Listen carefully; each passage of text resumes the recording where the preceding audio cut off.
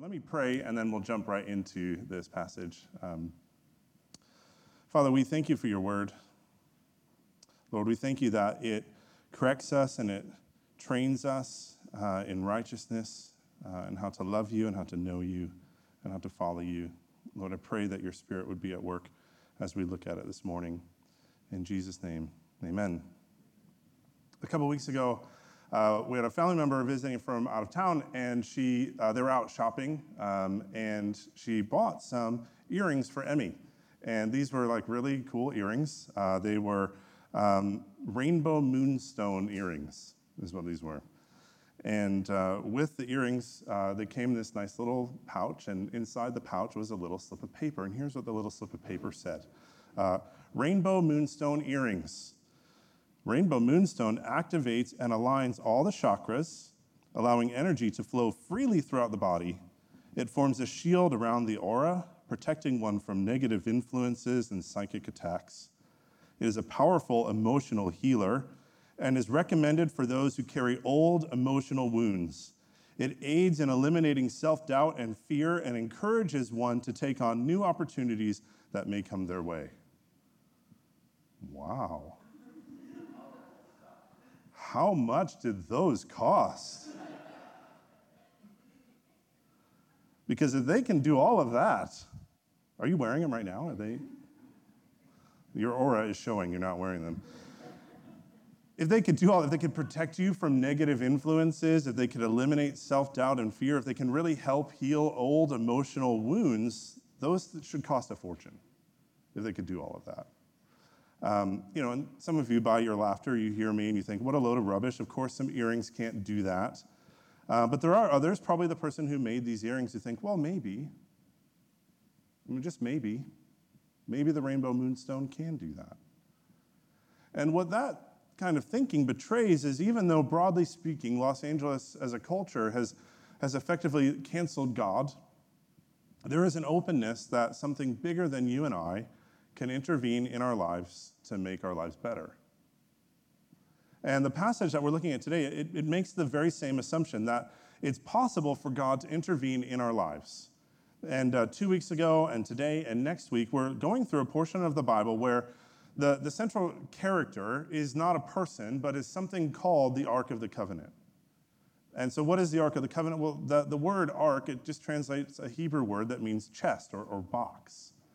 And it's a wooden box overlaid with gold, and it was a little more than 4 feet long and only about a little less than 2 feet high and wide.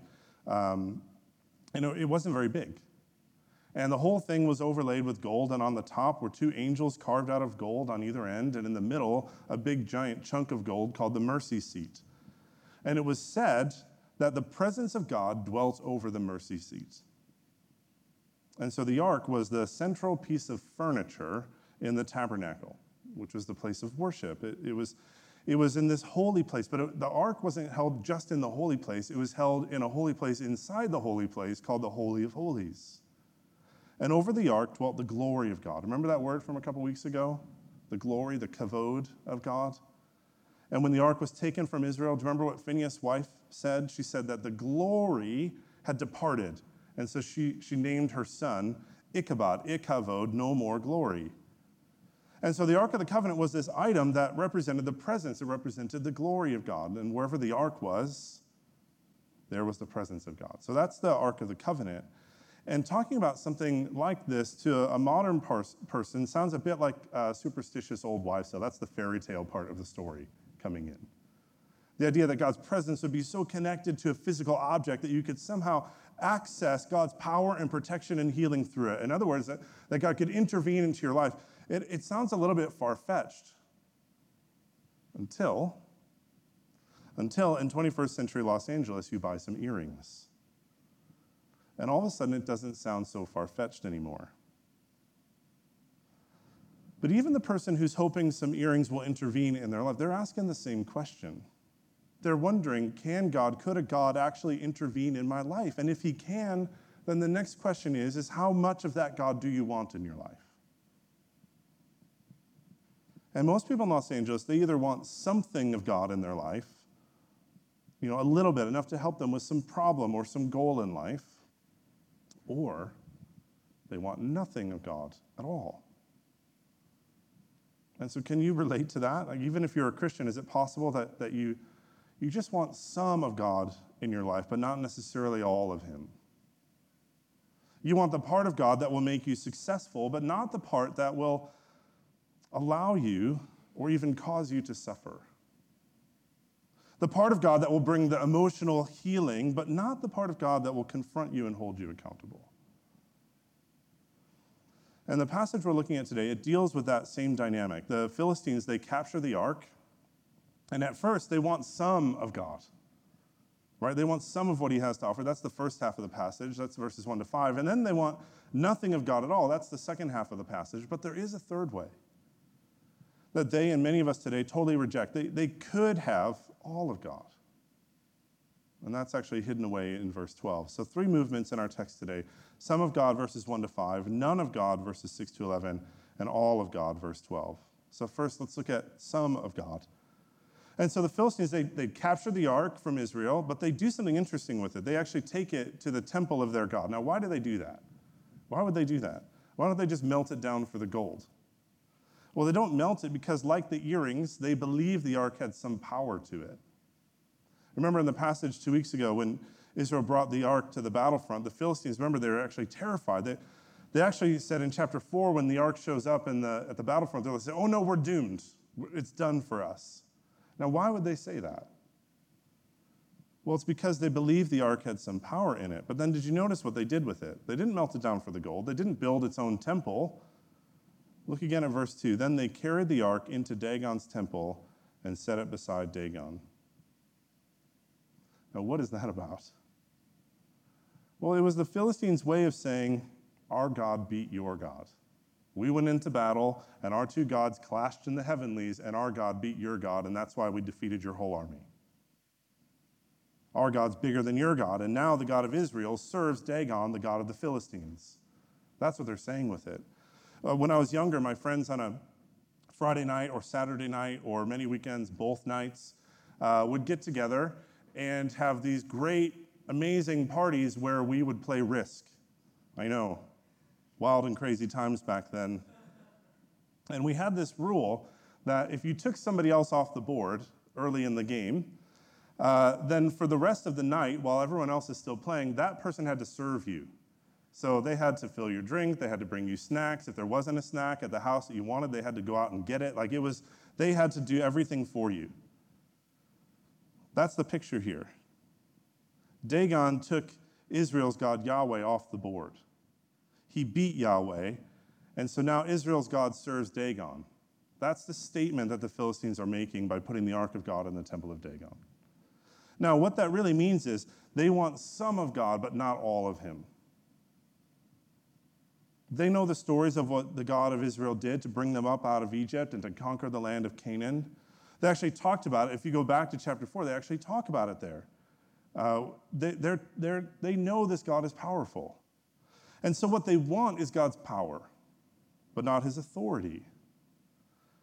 It's almost like they're trying to just collect some of the attributes of God they want. They like this one, and they like that one, and they like this one, but leaving behind the ones that they don't want. And so in this case, they want his power, but not his authority.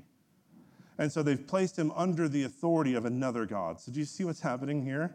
They want some of God. They're actually trying to manipulate God. And when you think about it, it's not that different from how you and I tend to approach God, is it? God, I'll take your power. I'll take your knowledge. I'll take your love. I'll take your wisdom. But if you don't mind, could you please leave behind your authority and your wrath and your sovereignty? I'll handle the authority and the sovereignty. Thank you very much. In other words, what we're saying is, I want some of God, but not all of him. Are your prayers like that? Always telling God just how it is that you want it? Saying, my will be done, and not pausing instead to say, yet not my will, but thy will be done? let's take it a step further. Is your attitude like that? Angry at God? Because he's not bending to your sovereign will and authority to give you that job or that husband or that house or that opportunity or that child in this timing? Because as long as you're approaching God in that way, all you've done is pick him up and place him in someone else's temple. Your own personal Dagon. But you see, God will never stand for that. C.S. Lewis wrote in a book, he's reflecting after his wife passed away, and he said, God is the great iconoclast. Do you know what an iconoclast is? It's somebody who goes around smashing idols, little statues, that depict the gods or saints or something like that. An iconoclast is somebody who goes around and smashes them. And so Lewis says, God is the great iconoclast. He kicks out the walls of any temples we may build because God wants to give us more of himself. And he goes on to say, I need Christ, not something that resembles him. And of course, in our text, God doesn't stand for it. He doesn't allow himself to be subdued by an idol, by a false god. And the next few verses actually read like a comedy. It says in verse 3 that when the Philistines wake up the next morning, they go into the temple all excited to see Israel's God subjected to their God. And they walk inside, and what do they see? The huge statue of Dagon fallen flat on his face in front of this little box. Oh, whoopsie, that's a little embarrassing. Let's just stand him back up, they say. And then they go to bed that night, and they come back the next morning, and not only had Dagon now fallen over again, but it says his head and his hands were smashed to pieces. Now, that's not just detail that's in there for fun, though it is a fun detail. It's saying something very profound. Because in the ancient world, when you defeated someone, when you really wanted to show off your victory and your authority over that person or that group of people, do you know what they would do? It's pretty gruesome, but they would cut off the head and the hands of the person they defeated. That's why years later, when David defeats Goliath, the giant Philistine, what does he do? Do you remember? He cuts off his head to say, we defeated him. In other words, what this text is saying is that you thought you defeated Yahweh, the God of Israel. Not so. Not so, because Yahweh took Dagon's head and hands. Now, what is that telling us? It's telling us that no matter how hard you try to only have some of God, no matter how hard you try to manipulate God to serve you, he's going to smash your idols.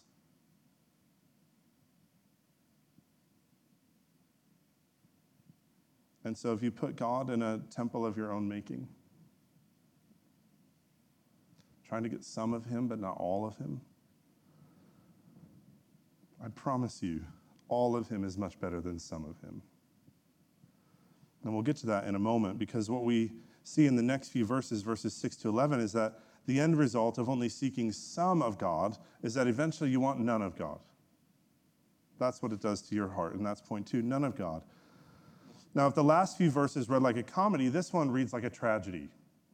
Because in verse 6, all of a sudden, everyone in the city of Ashdod, where the Ark of the Covenant is being stored in the temple of Dagon, everybody there, they actually have their own personal citywide epidemic that reads almost like it's the bubonic plague. And so in verse 6, it says they were inflicted with tumors. Over in the next chapter, it talks about some rats that were running around and destroying the land. And so some scholars think that the tumors, which is a Hebrew word that actually just means something like growth, could just as easily be translated as boils, like the ones associated with the bubonic plague. And so most scholars think that's what's happening here. Some rats have come and they've brought the plague. And that's what's going on. This is the tragedy coming in. And there's a really interesting play on words between verses 1 to 5 and in verses 6 to 11. In 1 to 5, remember, we read of Dagon's hands being smashed to pieces. But here in verse 6, did you notice what it said? It says that the Lord's what? Hand was heavy on the people of Ashdod. So one God loses his hands and the other one uses them. And then do you remember from a couple weeks ago that word heavy? Do you remember that word? Talking about Eli, It's like one of the few times in the Bible where it actually talks about somebody's weight, and it said he was heavy. And remember, that's related to the word glory, kavod. And what this is saying is that the Lord's hand, even though he might be sitting in Dagon's temple, the Lord's hand is still glorious. The Lord's hand is still heavy. Despite being in foreign territory, despite being put into another God's temple, not only did the Lord smash the hands of that God, but the Lord's hand is heavy, it's glorious. And then what happens in Ashdod also happens in Gath. And so there's a little bit of comedy in the tragedy part here, because in verse 8, the leaders of the Philistines get together and they determine that it must be the ark that's causing the plague. And so their response is, hey, let's move it to Gath. Let's let them have it for a while. And so they send it, verse 8, to Gath, a city, by the way, if you look at a map, it's a city that's a little bit closer to Israel's border, but the same plague breaks out there. And then they get the idea, once it's killing people in Gath, that they should send it off to Ekron, which is a border town that frequently changed hands between the Philistines and Israel. And so you can begin to see their logic here. They're like, hey, if we could just get it a little bit closer to the border, it'll be better. Oh, that didn't work. Okay, let's put it on the border. And this is like a disputed territory, so it's kind of God's territory, so maybe that will be okay. Well, it's not. The plague strikes in Ekron too. And by the time it gets to Ekron, it has a reputation. The people in Ekron think that they're being sentenced to death by the leaders of the Philistines. And so verse 11, look what they decide. So they called together all the rulers of the Philistines and said, send the ark of God to Israel. Send the ark of the God of Israel away. Let it go back to its own place, or it will kill us and our people. For death had filled the city with panic. And then there it is again. God's hand was very heavy on it. And there's that word heavy, the word glory. And so what do they decide to do? Send it away. In other words, if we cannot manipulate the ark of God, if we can't control God and bend him to our will, if God won't do for us what we want, if God is going to get on with doing what he wants, then we won't have just some of him. We'll have none of him. That is almost always the end result of only seeking to have some of God in your life. Eventually, you'll say, do you know what? I want none of him. And maybe that's been you for a long time now. Maybe you're just on the verge of sending God away. And perhaps coming to church today, maybe that's your last-ditch effort to get God to do for you what you want. And if that prayer isn't answered, well then, send him back to where he came from. Because he's no good. He's no use to you anyway.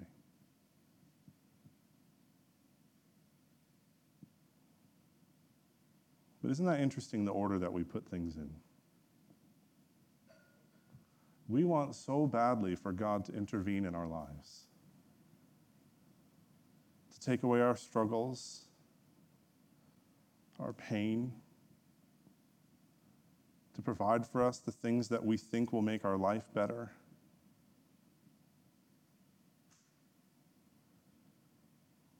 And yet, when we do all the dictating of just how God should do that for us, isn't that more like us trying to intervene into his life than into ours? Hey, God, would you just set aside your all-wise, sovereign, authoritative plan for everything to happen in perfect timing around the world so that you could do this little thing for me? Isn't that us just trying to intervene into God's life? But if you read the Bible, what you find, and what we really saw in verses 1 to 5, is that God is subject to no one. Some of you will remember when we looked at the book of Joshua about a year ago, there's this great passage where Joshua is about to go into battle, and he meets the commander of the army of the Lord. In other words, it's actually like a manifestation of God himself. And so he meets the commander of the army of the Lord, he meets God himself, and Joshua says to him, hey, are you on my side or my enemy's side? Are you for me or against me? And he says, neither. Actually, it is stronger. He actually, in the Hebrew, it's just the word no. God, are you for me or against me? No. That's what he says. And so don't you see that God alone has all authority? God alone is the transcendent one. God alone is the eternally existed, uncaused creator and sovereign sustainer of all things. That God alone is wise, that God alone is holy, that God alone knows all things, that he actually knows every word that was going to be on your tongue before you even thought to say it. It's his world that we have the privilege to live in. And yet somehow we have determined that we are the ones who should dictate to him what he should do to intervene in our lives. And so we want to come to God like Joshua did and ask God to bend the knee to us. And yet, do you remember what the Lord said to Joshua after Joshua asked God to join his side in the battle? Joshua chapter 5, verse 15. Take off your sandals, for the place where you are standing is holy. In other words, Joshua, you bow the knee to me. And yet think about how we often approach God. When he doesn't do what we want him to do, what do? We send him away. God, this marriage isn't turning out how I planned. Aren't you on my side? God, my career isn't headed in the direction at the pace that I asked you for. Aren't you on my side? God, I'm still struggling with anxiety. God, that person is still sick. I'm still waiting for the right woman or man to come along. Aren't you on my side? And do you see what we've done when we do that? We reverse the natural order of things. In a sense, we become God, and God becomes our servant. We want God to bow the knee to us. Now, just think about your prayers and your conversations with God lately. Who's the servant? Who's serving who? Who's the one with the authority? God, you better do this. Come on, God. You just stop dragging your feet. It's about time. And maybe it's not as crass as that, but remember who it is that formed the first man out of the dust of the ground and breathed life into his lungs. Remember what the psalmist says about how God formed you and knit you together in your mother's womb. We often start out on our journey with God like the Philistines, wanting some of God. We put him in our self-made temples and we ask God to enhance our lives. And then, when he does what God does, when he smashes the idols, when he kicks out the walls of the temple that we try to put him in, then we want none of him. We send him away. Now, if you're on the verge of having none of God, or if you've been trying to only have some of God, there is a third option, a third way, and that's to have all of God. And actually, there's a better way to put that. It's to flip it around and say the third way is for God to have all of you. Now, look again at verse 12. It only hints at this in here, but look at verse 12. Those who did not die were afflicted with tumors, and the outcry of the city went up to heaven. Now, the point of this, I think, is to say that there were some in Ekron who finally stopped trying to manipulate God. They stopped appealing to their own idols, to their own gods, and they finally turned to God himself. Put it another way, they finally acknowledged the absolute sovereignty, the power, the authority of the God whose presence dwelt above the Ark of the Covenant. And as first, it doesn't get us all the way there, but what it's hinting at is the way to get all of God, or better, for God to get all of you, is to exalt him. Is to exalt him and therefore humble yourself. To bow the knee. A few years ago, Emmy and I were on vacation in this coastal city, and the city, like I said, it was on the sea, and just a couple miles offshore were these 3 islands. And they were kind of uninhabited islands, but there were some cafes on there, and there's some really nice beaches, and some caves that you could go in. And the way to get there was to rent a wave runner. And if you know me, you know that I was terrified of this idea, but because I love Emmy, I was like, sure, we'll do it. And so we rent the wave runner, and we're down there, and the guy's explaining to me how to not die, and he says, just so you know, we had a storm, and so the waves are pretty high. It's really choppy. And so if you don't want to sink the Wave Runner, which I'm like, is that a possibility? Because the Kraken is out there, and he'll have us as an appetizer. He said, if you don't want to sink the Wave Runner, you're going to have to go faster than you feel is actually safe. Because if you go too slow, then you're going to catch the nose in a wave, and it's going to sink. And so you have to go faster than you feel like is safe. So it's safer to go fast than to go slow. It's safer to use all of the throttle rather than some of it, and certainly safer to use all of it rather than none of it. And this is what our text is so vividly pointing out, that it's safer to have all of God than some of him, and certainly safer to have all of him than none of him. So how do you get all of God? Well, it's conceptually, it's very simple. It's actually quite difficult to do. But conceptually, it's very simple. You exalt God to the highest place in your life, which then causes you to humble yourself. Exalt God to the highest place, humble yourself. And I'll tell you how you can do those two things in a minute, but first let me tell you why you can do them. In our passage today, it says that the presence of God or the glory of God dwelt with this piece of furniture, with the Ark of the Covenant, this box overlaid in gold. But when you get to the New Testament, it actually says that God dwelt with his people in a person. That God's very presence, his glory came and lived on earth in the person of Jesus Christ, of God the Son, somebody who's fully God and fully man. And in John chapter 1, when it introduces Jesus Christ, it says this about him, John 1:14, the Word became flesh and made his dwelling among us. We have seen his glory, the glory of the one and only Son who came from the Father, full of grace and truth.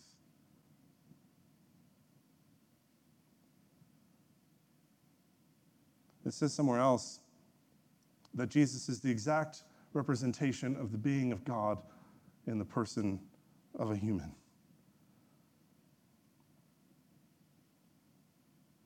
Now, Jesus Christ said something really profound about himself, something extraordinary in Matthew chapter 20. So think of God in his glory. Think of a glorious God taken on human flesh. And we've been saying that we're to serve God rather than him serving us, that we're to bow the knee to him. But there is a spot where God wants to bow the knee to us.